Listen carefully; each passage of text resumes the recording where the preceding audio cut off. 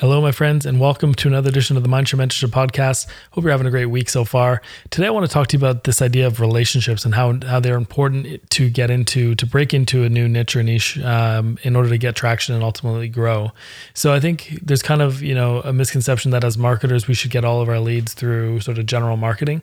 But obviously we want to develop our own lead flow through marketing, but there's also a big factor of relationships and who you know in the industry, in particular people who are influencers to the industry or people who are respected and people who are established within the industry. So one of the things I like to do is first and foremost, look good on paper, and that means having good positioning, clear focus.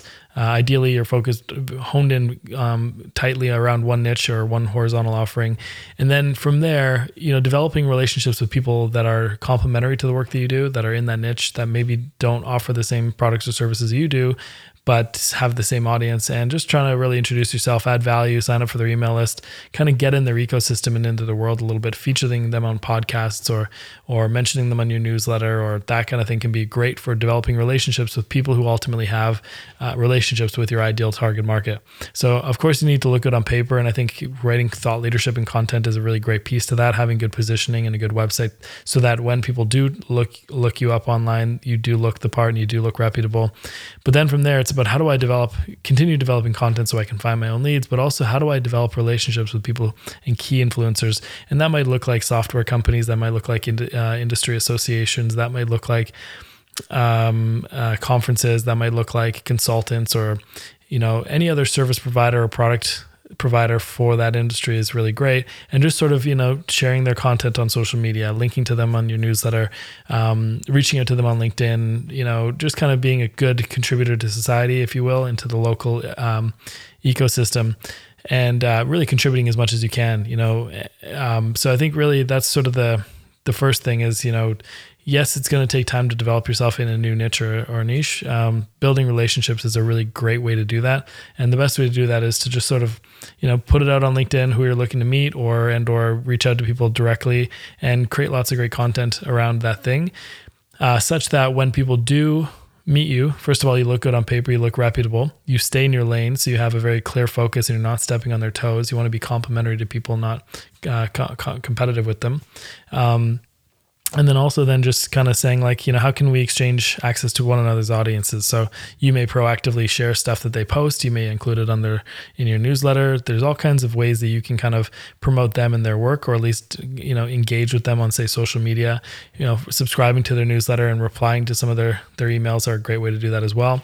And then ultimately seeing if you can do sort of, one of the things that I do is webinars for software companies and try to get on people's podcasts in an indirect way. I usually don't pitch myself, but maybe I should, by getting on podcasts and, sharing content and then ultimately kind of building up your credibility within the industry through association as well. So that's why having your own podcast and featuring those people on your podcast is a great way to create reciprocity, where they want to give back to you as well as share and promote your content. And therefore you look established and credible and authoritative by virtue of being associated with them, which is kind of a key factor. So yeah, I just wanted to kind of mention this as a nuance. Relationships are important to breaking into a niche. It's really important that you don't go in, swinging for the fences or trying to be overtly salesy or transactional, but you're just trying to build a relationship for the long haul, subscribe to people's email lists, reach out, let people know what you're doing, but really just try to avoid looking like an opportunist person, but really try to contribute to the ecology overall, the natural kind of ecosystem that you live in. And that'll go a long way, in attending events and attending conferences and kind of showing up, participating in communities, helping people out. All these things are really good and can help you add a lot of value. But yeah, just wanted to mention, relationships are really crucial for me to break into the co-working industry. My my first client in that industry introduced me to the head of the Global Workspace Association. And then from there kind of built a relationship and continued creating content for a while. I was creating it daily over on that site and really just building up my reputation in the industry. And then a year later, got more in touch with them and started kind of building up kind of, content opportunities, joint ventures. They resell some of my courses, my website course, for example. And there's all kinds of stuff that kind of happens. And then participating in other conferences and other software companies. So that's really literally how I did it. And that's what really establishes you and builds your audience.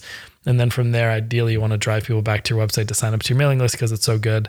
And that's got to be the goal at the end of the day, is to make your mailing list your hub, unless you're really great on LinkedIn. And but even then, I'm a really big fan of bringing home the leads into your email list, because that's ultimately where you're going to get people's attention over the long haul and build a sustainable business. So yeah, if you're thinking about how do I get traction, I'm marketing like crazy, think about it in terms of relationships. So make sure you look good on paper, and then sort of get on the horizons, share other people's content, be a contributor to others, promote others, and be a good citizen of the local ecosystem, as I call it. And good things will happen. People will notice, pick up on that. You can send people DMs. It's a great thing to do on social media. A great way to kind of get in contact with people. But yeah, lead with generosity whenever you can. So anyway, just thought I'd share that. It's one of the best ways to get access to it. Ask your clients, if you have any clients in that industry, if they can or would introduce you to anyone else. Not necessarily like clients, but potentially just partners or other service providers or whoever does their software, or whatever the case is.